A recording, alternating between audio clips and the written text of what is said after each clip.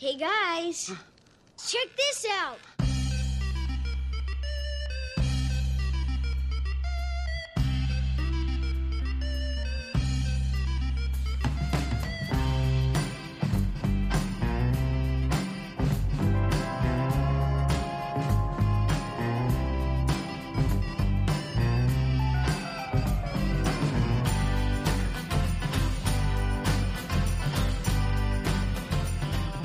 Hello and welcome to Check This Out, a podcast where we take an analytical view of the media that appeals to us as individuals and why. I am Elle, your host, and with me today is special guest and enemy of the show, Flock. If you would, please introduce yourself and tell us a bit about yourself. Hi, I or we are the Flock. We are a plural system who enjoys everything from books to Final Fantasy XIV to Blaseball, which I'm sure comes as a shock. We use it or its pronouns. And yeah, that's me. Oh, I should also apologize off the bat if you hear my cat screaming in the background at any point. That's fine. We can add more guests to the show notes. Exactly. She unfortunately doesn't have social media you can link, though. Yeah, fair. Which is a bit of a difference from most internet-related pets that I've seen that have their own Instagram feeds or what have you. God, I can barely keep up with my notifications. I'm not keeping up with enough for a cat. I'll get run off the internet for that. Oh. Now, you're bringing something to the table that you enjoy and are passionate about. Could you talk a little bit about it in your own words? Oh, just a little bit. I'm here to talk about Oxenfree, which is a narrative horror, and I say that with an asterisk. I'll circle back to that. But it's a narrative horror game by Night School Studios. Can't tell you what year it came out. I wasn't paying that much attention. But I came to Oxenfree as somebody who does not enjoy horror games at all. I am a gigantic baby. I think I got about 20 minutes into, what was it? It was Resident Evil 7 for Extra Life last year, and I had to turn it off and go play something else. So yeah, when I say I'm not a horror person, I do really mean that. Which is why the fact that I enjoyed Oxenfree as much as I did is a little bit weird, I guess. But fair. I was just going to say, just for clarity, I checked it at 2016 for wide release, 2017 for ports. Okay, yeah, that makes sense, because it's got a sequel that's hopefully coming out next year, which is why I think I was yelling about it on Twitter and you saw it there. Because I am very excited. But, yeah, I think... And I'll dive right into some of the why I think Oxenfree is a little bit different from a lot of horror games. And that's because and I'm a narrative nerd. Like, I work in a bookstore, so I think about this stuff a lot. And part of why Oxenfree, I think, hits the way it does and why I enjoy it despite my kind of lack of tolerance for things like jump scares is because it plays more to one half of the horror formula than a lot of stuff does. Because I look at horror as it works for two reasons. And one is the idea that there is not a lot of threat to human beings from outside sources anymore. Like, we are very much the top of the food chain, so there's that sense of it takes us and moves us down a couple rungs on the ladder. And that's where you get your jump scares and your slasher movies. And that's all well and good. It's just not my thing. Like, at this point, we've killed and eaten God, so what could stop us? Exactly. Like, there's very little that's actually worth being afraid of unless you're the kind of person to go out into the woods and wrestle with bears. Anyways, so, like, there's still some of that jump scare element within the game, but not so much that it's off-putting. But the other half of why horror works is because it appeals to empathy. We worry about the characters in horror because ideally we don't want bad things to happen to them. We see ourselves in them. Which is also part of why horror characters are also portrayed as very flawed. That feels very human to a lot of people, and it helps us connect. And where Oxenfree appeals to that is, like, I mean, its character writing to start is absolutely fantastic. I find with a lot of horror games, I don't like the characters. And sometimes you're not meant to, but I think for me personally, that takes away from it. Oxenfree, the characters are definitely flawed, and there are some that you don't start out liking. The kind of minor antagonist, Clarissa, is very much supposed to be one of those. She kind of needles at you a lot. But you kind of grow into it. Exactly, and it's not for the right reasons that she does this, but they are reasons that make sense later. And I'm trying to talk about this without spoiling much, because it's a game that I think a person should go into blind as much as is humanly possible, so I'm going to dance around some stuff here. But, yeah, the characters feel very human, they feel very likable. Cool. So I have my prepared list of questions that's designed to delve a little bit deeper into that enjoyment of yours, if that's all right. Oh, go for it. Cool. Question 1. Imagine I was someone who's been recently awoken from a coma, or resurrected from being frozen in ice, or even an inanimate object gifted knowledge of modern times and sentience. Essentially, I know what media is, but I have never experienced any. How would you explain Oxenfree without comparing it to something that I wouldn't know? I would explain it as an exercise in storytelling. I think that's a very basic way of putting it, but it is, like you said, you're familiar with media, so it is media where your actions have consequence. And it is consequence that it takes the shape of interpersonal relationships. So it is media that is designed to unnerve you a little bit, but also to give you a concrete sense of having made a difference by the time the credits roll, because your actions are going to affect who's still talking to who at the end of the game, what kind of relationships are built out of that. And by going through it, sort of reflects back on you a little bit? Exactly. It's very much designed to be introspective. Cool. I mean, see, sometimes just the basic descriptions still give you enough info to go by. I guess so.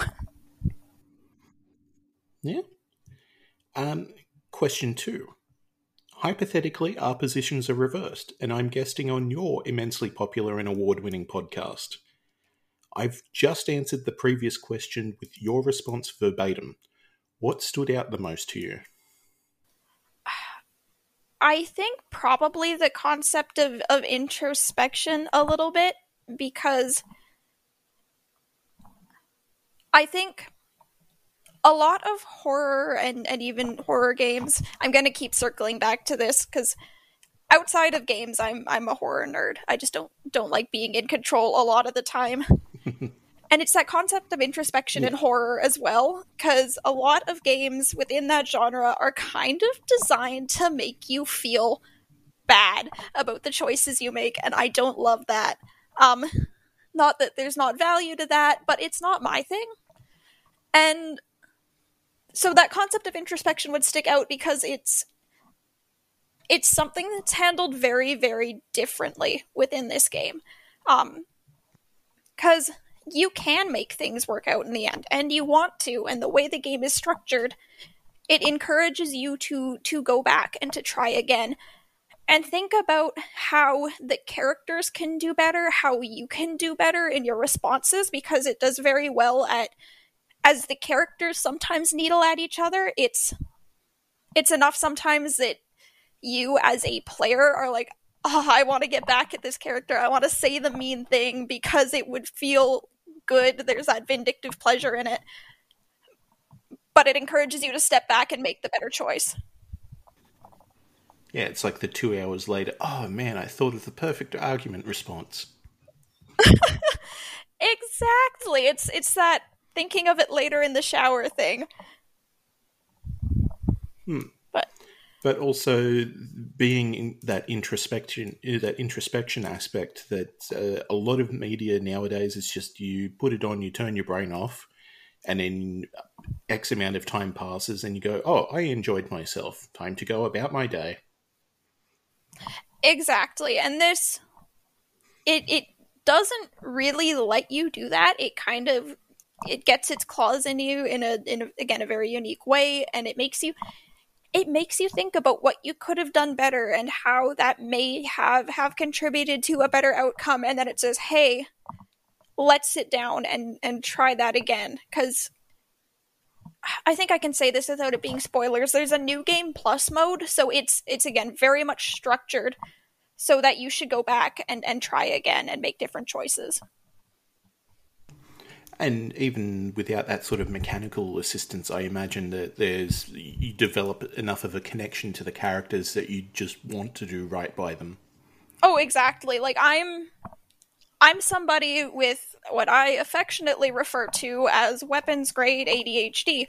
So getting me to sit down and finish something is just about unheard of. I think I can count the number of games I've finished in the last 2-3 years on one hand. So I have gone and I've played through Oxenfree 6 or 7 times now over the course of the past 3 years, because I think I bought it about 3 years ago. So even without that mechanic, if it can get me to sit down and replay it and try things differently, I would say it could get most people to. Yeah, there's some replayability then you would suggest. Yes, exactly, and I said that in way more words than was probably strictly necessary, but yes. No, absolutely, please. This is your podium. Dangerous thing to offer. Question 3. So we can tell that this is a subject that you care about, but what got you to give it a chance in the first place? I wish there was a more insightful answer to this, but I'm pretty sure it was a Steam summer sale. Or some equivalent, or it might have been like a smaller indie sale. Hey, I mean, that's a valid response.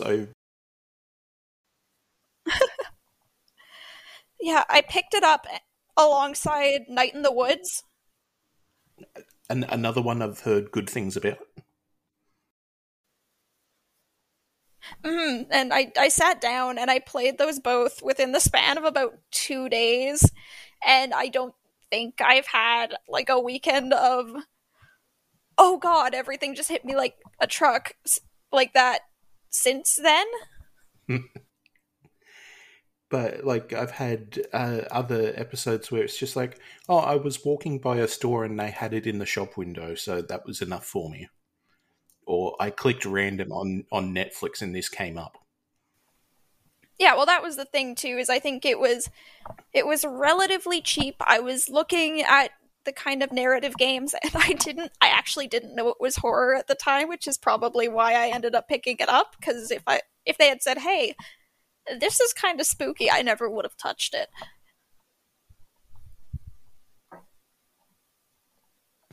Fair. I mean, yeah, sometimes you need to be tricked to get out of your comfort zone. Exactly. So, question 4. For some people, a sense of community and like-mindedness are integral to their enjoyment of something. To your knowledge, is there a community around Oxenfree that you're aware of? And if so, what are they like? I haven't interacted with much of the actual game community online, in fairness, but there is kind of a community aspect to the game that's very interesting to me. And I'm trying to decide whether this falls within the bounds of the question, but I'm going to talk about it anyways.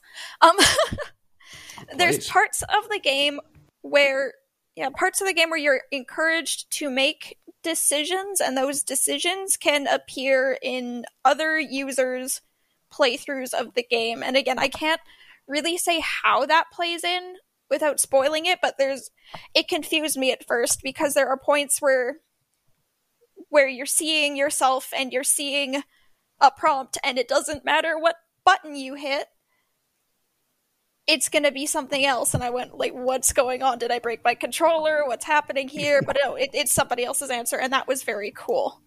The other community aspect, actually, that I should mention is Oxenfree, and granted, I wasn't paying attention to it at the time, but it was hyped up by way of an ARG, and so people were puzzle solving and getting together and trading theories, and that was cool.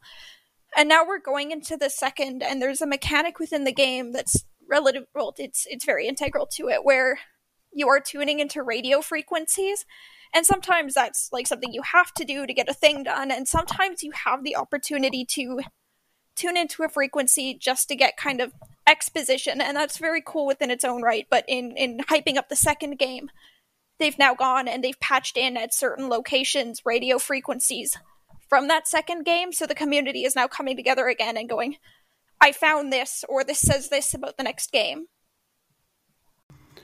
Yeah, so that sounds fascinating to me. Even the concept of the ARG, just because I have no head for puzzles at all. So I see a lot of this stuff and it's just like, oh, that's weird. Much smarter people than me could figure this out. I'm very much in the same boat on that one. I don't have the brain for actually figuring these puzzles out, but even kind of sitting on the sidelines and having someone say, if you go here and do this, you'll find something cool. I find a lot of excitement in following the Twitter feeds or yada yada yada and going, okay, here's another cool thing I can go do, and I go and do that.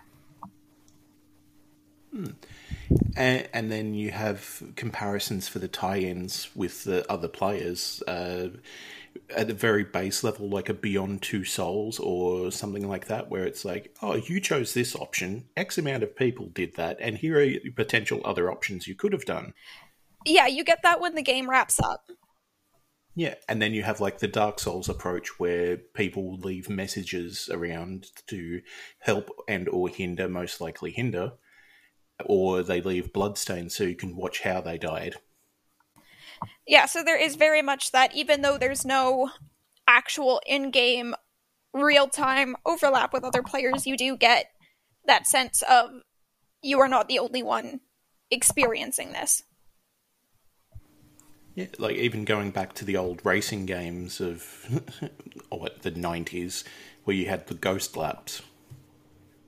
Yeah, exactly. It provides kind of a benchmark. Question 5. There are many aspects of media that resonate differently with different people. What was your favourite part?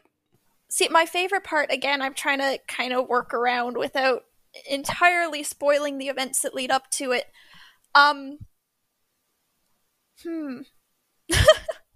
The enemies within the game, or the antagonists, I won't say who or what they are, but they are scary, but they are also rendered very sympathetically, and there is a line you can get depending on your dialogue choices where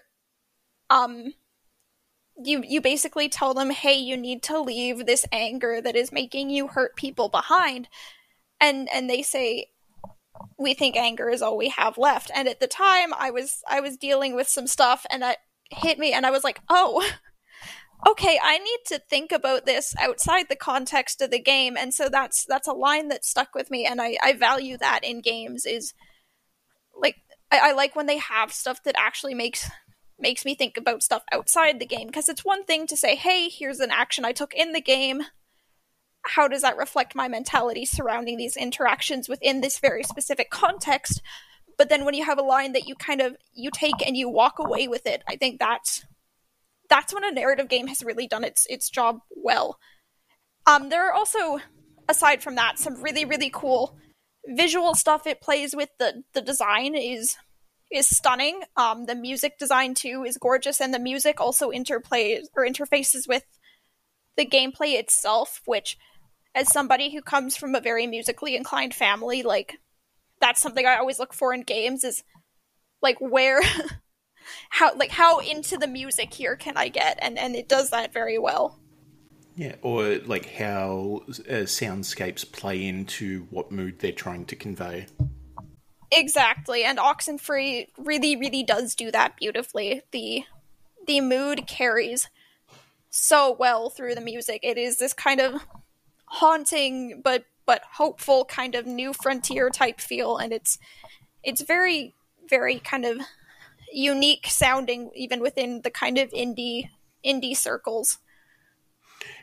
Just hearing you describing like that scene, basically without any spoilers, just reminds me of Veteran of the Psychic Wars, the song by the Blue Oyster Cult. I don't know if that's something that you're familiar with. Unfortunately not. There's a couple lines in there that have really like hit me when I've been doing some writing. It's young enough to look at and far too old to see. All the scars are on the inside. I'm not sure if there's anything left of me. And yeah, that's very, very close to kind of what, or that is what that dialogue line is getting across to, is that concept of who are you when you walk away from that, if you've spent so long dwelling on it, but it encourages a person to, because it's that concept of, well, this is only does bad things. And it's framed in such a hopeful way, and I think that's part of why I love the game so much, is because it throughout this kind of, it's frightening story, there's still this hope behind it. Which is unfortunately something that we are in a little bit of need of these days. Yeah, and that's, I think, too, a large part of why I've circled back to it again. I think shortly before you got in touch, I had just picked it up again, and it's kind of that sensation we need, because there's a time and place for pure escapism, I think, which, I mean, we look at the Animal Crossing boom March of last year. And again, that's what we needed at the time, but I think as we settle in for this is the long haul, we need stories that talk about hope in the face of these difficult situations. And this is very much one of those. And not being reminded that it's like day 600 something of March 2020. Exactly. So. Yeah, boy. And that's the nice thing too, is oh god, yeah. But the game story takes place within the span of a night too, so there's enough of a kind of, there's a similar tone, but enough of a distance where it's not this kind of reminder of, oh, we're in this thing for the long haul. It's, here's your premise, here's what you go through, and here's this ending that is very full of hope. And it's really nice framing for where we're at right now. Yeah, I can imagine. Well, luckily, but the format of the show dictates that I have to review it, so here we are. Exactly. Question 6. Following on from the previous question, what do you think will appeal most about it to the general public? To the general public? See, I have to think about that for a moment. Neurodivergency is fun, because I'm like, oh god, what does the general public like? Yeah, what do normal people think? Exactly. What is it like walking around without the sound of a half dozen ping pong balls bouncing around in your skull?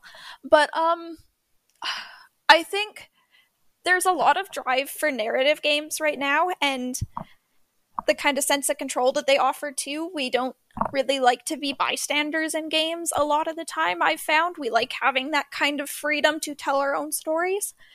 And that's something I think that will appeal to a lot of people. Also, we tend to be very, very busy, and the game can be played within the span of like an evening. If you've got a Saturday afternoon or or, you know, a day off work where you just want to crash after dinner and do something simple and fun, then you've got the time for it. It's not something you have to commit 60 hours to. Yeah, and not saying that there's anything wrong with the pre-written narratives. You are just pushing buttons to proceed through this, but it's a different type of storytelling. Yeah, exactly. And I enjoy a lot of the kind of I'm sitting down and essentially just playing through something predetermined, because sometimes we don't want the responsibility, but I do really enjoy that sense of, hey, here's something that you determine. Yeah. I mean, I think you and I can both attest to the popularity of Blaseball and the inherent narratives within that. Yeah, I guess I've only been there something like, oh god, how long have I been in that fandom? A really long time, since season 2, whenever that was. So yeah, that kind of being able to get into something up to your elbows and shape it, that's very, very appealing. I still think about your thread about the monitor and the narrative regarding that. Well, yeah, no, that's exactly it too, is something that feels very kind of just an offhanded one-time thing. You can see a domino effect, and then having the people kind of behind the scenes come back and say, hey, you enjoyed this, here's this cool thing that's coming out of that. Like, that feels very good. And I'm interested too to see how, looping back to Oxenfree a little bit, like, that's played to a little bit in the sequel, partially because one of the narrative leads is, or I think the narrative lead is a Blaseball fan, so I'm very, very curious about kind of how that influence may track. Yeah, so if the antagonist of Oxenfree 2 ends up being a giant peanut, you heard it here first. Exactly, we called that one. Feel free to send any checks through to the email. I'll be sure to pass them on. Definitely. Oh, jeez. Yeah. Question 7. Say that I do end up enjoying this because of your excellent recommendation. What would be your number one follow-up? It doesn't necessarily have to be the sequel or anything like that, but where would I turn to if I felt like I wanted more of the same? It's kind of a, speaking of having control of your own actions and outcomes, you've kind of got a route A or a route B here. There's a couple things I recommend coming off of that. The kind of most obvious one is Night School Studios has another game called After Party, and it's less horror themed, but very much kind of the same narrative structure, where you've got this cast of characters and you get to choose how you respond and the order of actions you take and how that plays into the narrative. The kind of overarching story there is that you're two teens who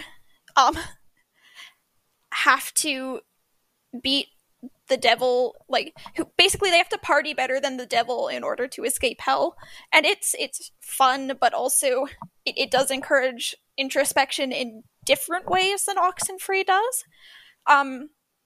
The other option, and I mentioned it earlier, but I think Night in the Woods is another really, really good one to play if you want that sort of slightly darker but ultimately hopeful storytelling experience, because that was another really beautiful game. I mean, maybe that's just my over-immersion acting on me, but for the first one, the After Party, you said? Yeah. It feels like it could be just a very simple game, because canonically the devil lost a fiddle contest to some yokel in which he was the sole judge.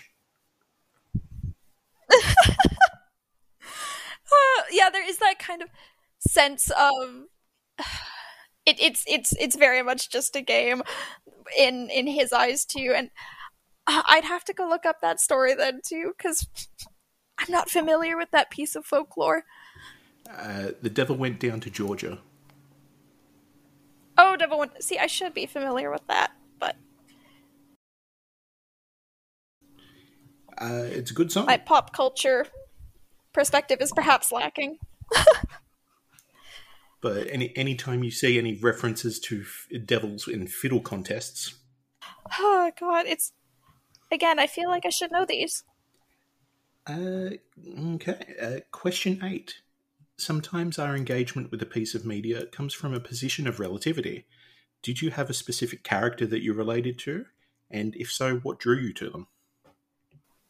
I mean, it's going to be the obvious answer, but the point of view character is Alex, and they're all just on the tail end of high school. That's where the characters are coming from. They're going to this big "we're graduating" party on the island that turns out to be not so big because only 6 of them show up.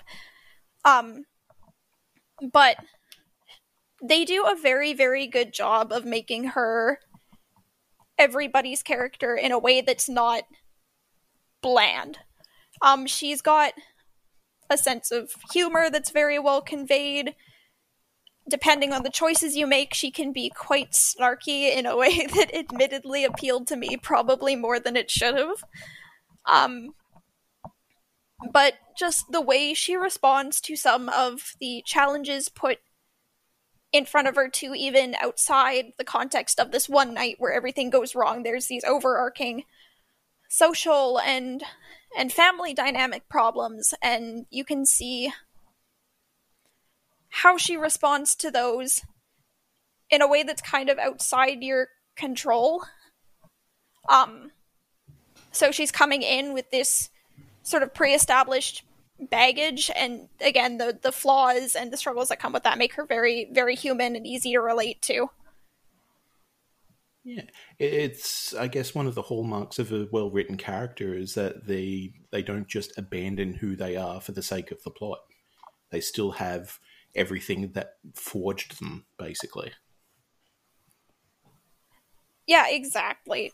She doesn't lose any part of who... Like, you can't overwrite this initial character. You can affect who she becomes, but not who she is, and I think that that's a really important distinction. Yeah, and realistically, let's be honest, we were all, like, shit-kicker brats in high school and younger.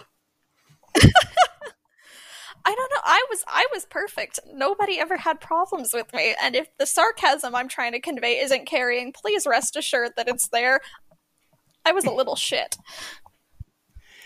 See, I was so much of a good kid, they invented things for me to be in trouble at. Oh god, see, I was the very much the stereotypical gifted child up until, like, 7th grade, and then I went, oh god. I actually didn't finish high school, which I don't recommend, but did very much kind of affect the little goblin I grew up to be, so it's interesting seeing this perspective of these high school kids too, who, you know, that's always something interesting for me in narratives surrounding high school kids, because so many games, that's where they kind of sit. It's like, oh, you're experiencing graduation, which I didn't, and seeing the varied responses to that is just interesting from an analytical perspective, because I'm like, oh, would that have been me? See, it was, as well for me, like, I did, like, humble brag, I did pass high school, barely, but I didn't have any of the big graduation experiences, because I don't drink, I didn't have any friends, I didn't do anything, so seeing everything happening is just like, is this because I'm not, like, related to the scene, or is this literally what happens? It's like a lot of the media we get here is American, and it's just like, is this because it's an American product and Americans are like this, or is this because it just happens to everyone except me? Who knows? Yeah, we get that a little bit here too, even being Canadian and that much closer. Like, it's stuff like prom.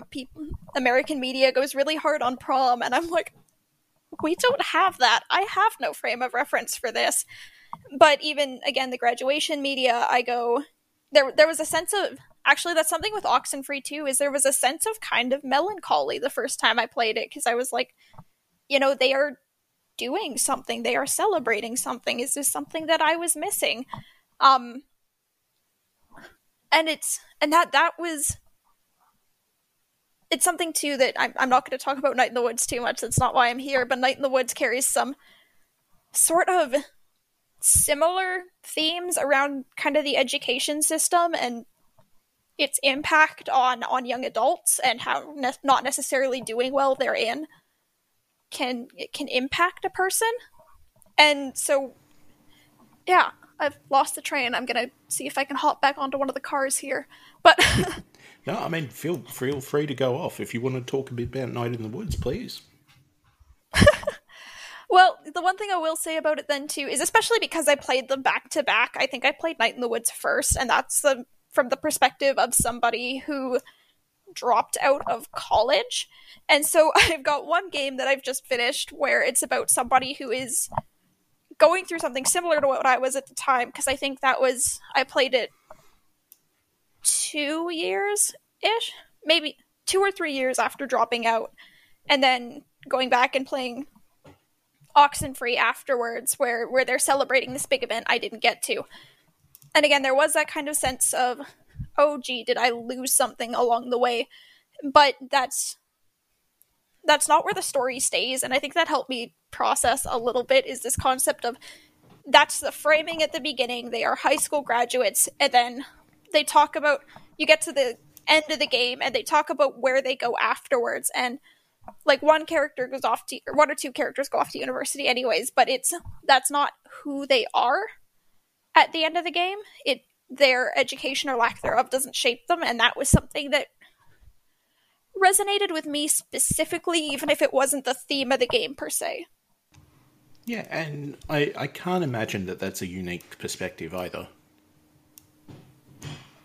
Yeah, more and more people are not finishing high school, and that's where I go, hey, you should probably finish high school, even if it kind of sucks, but...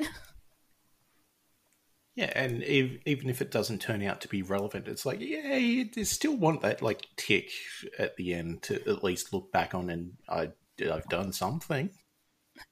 Exactly, you've checked a box. Yeah, I encountered a TikTok video actually the other day where it's someone walking around just a snowy field in the woods.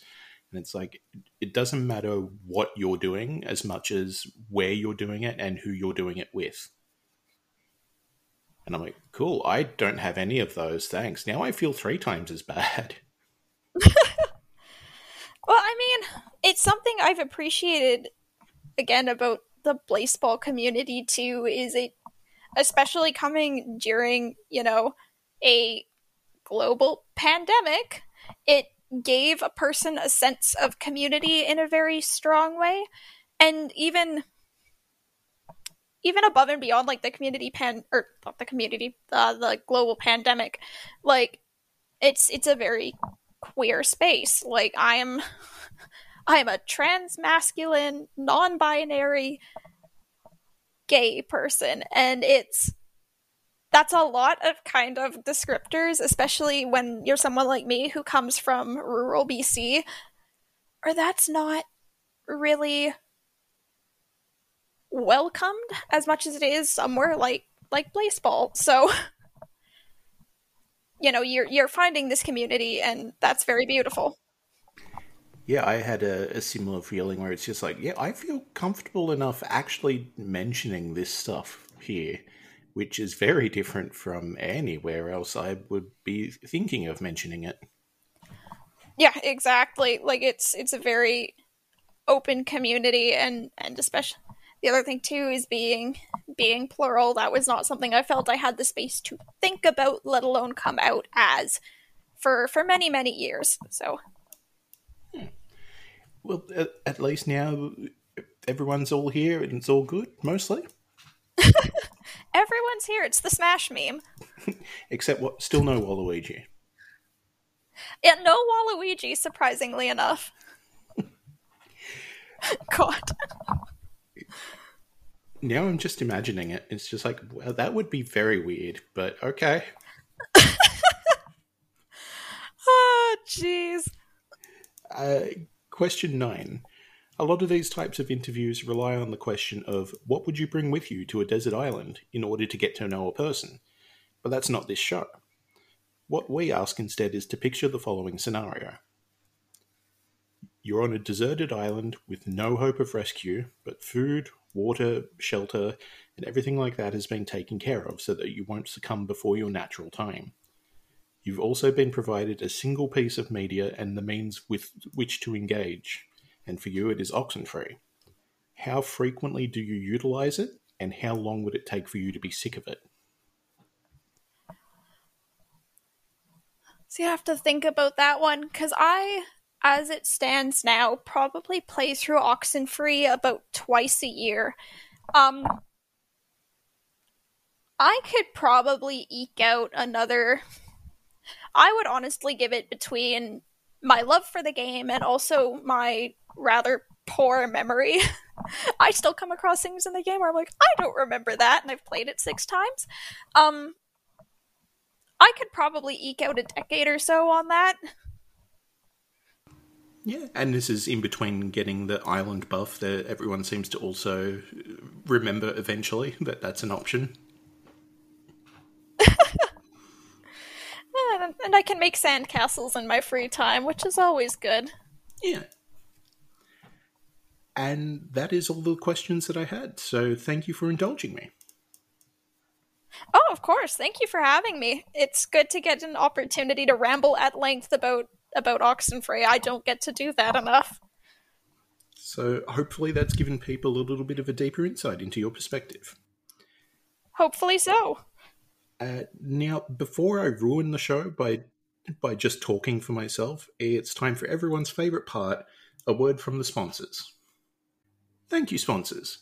Truly a bright light in these dark times. Now, I have a follow-up review from last episode's enemy of the show and self-proclaimed former swamp edge dweller, Mara, and her recommendation of Beowulf. Is this something that you're familiar with? The literary media, I'm assuming, is what's being referenced, and... Yep. Alright, in that case, vaguely. I should know more given my profession, but it's flown so far under my radar. The one thing I do remember is I had a book on dragons as a kid, because that's what I fixated on, and there was a dragon from Beowulf, and I remember that, but unfortunately that's about it. Oh, fair enough. I mean, I didn't even know it before doing the episode, so you were one up on me already. So this is specifically the translation from Maria Devana Headley, which is one of the more recent ones, I've been told. Yeah, that's true. That I do know. Yeah. I've sold a lot of those. So, yeah, I can definitely see it's been adapted to be more palatable rather than the very dry and dusty ye olde Shakespearean. Yes, it tells an interesting story, but all throughout I was very aware that I was reading, quote, a text in air commas. Like, I wasn't reading a story, I was... in the mindset of I'm doing this for school, just because of the tone of it. I still think if you're looking to give it a try, this is the way to go with it. This version rather than any of the others, because I did compare them, and oh boy, that's dry. But I think if I were being optimistic, I would give it a 2 out of 5. It didn't quite land for me the way I think it was expected to, but I mean, it didn't bomb, so that's something.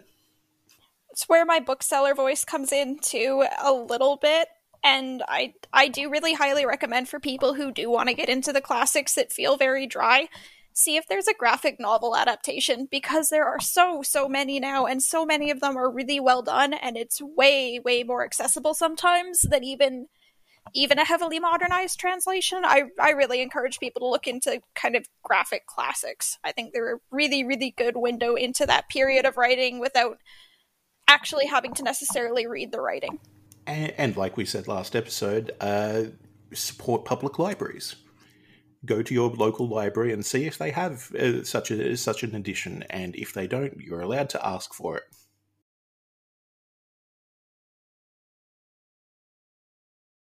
Now, before we wrap up the final ever episode of Check This Out for this recording session, and the 11th time I've made that joke, could you tell the audience where they might find you online, and if you have anything to advertise? Yes, I can be found on Twitter at Angry Bookseller. I promise I'm not that angry. I made the I made the account when I was, not so much anymore. I talk mostly about baseball and Final Fantasy XIV, so if that tickles your fancy, that's where to find me. The other thing I will hype up is I am doing a 24-hour, maybe 25, depending on whether we hit our donation goals, we'll see, stream for, or 24-hour, 25-hour stream for Extra Life on November 6th. That is a Saturday. And again, I'm going to be playing Final Fantasy XIV for the duration, doing some fundraising for the British Columbia Children's Hospital. And that will be live at twitch.tv/flockofpigeons, and that's underscored between the words there. So flock_of_pigeons. And updates on that can be found on Twitter as well. Cool. I'll put that all in the show notes, and we'll get some tweeting out there for you. Bless your heart. And on that note, I've been Al. And I've been Flock. And this has been Check This Out, a podcast of media positivity. And remember, a glass house is worth two in the bush. God.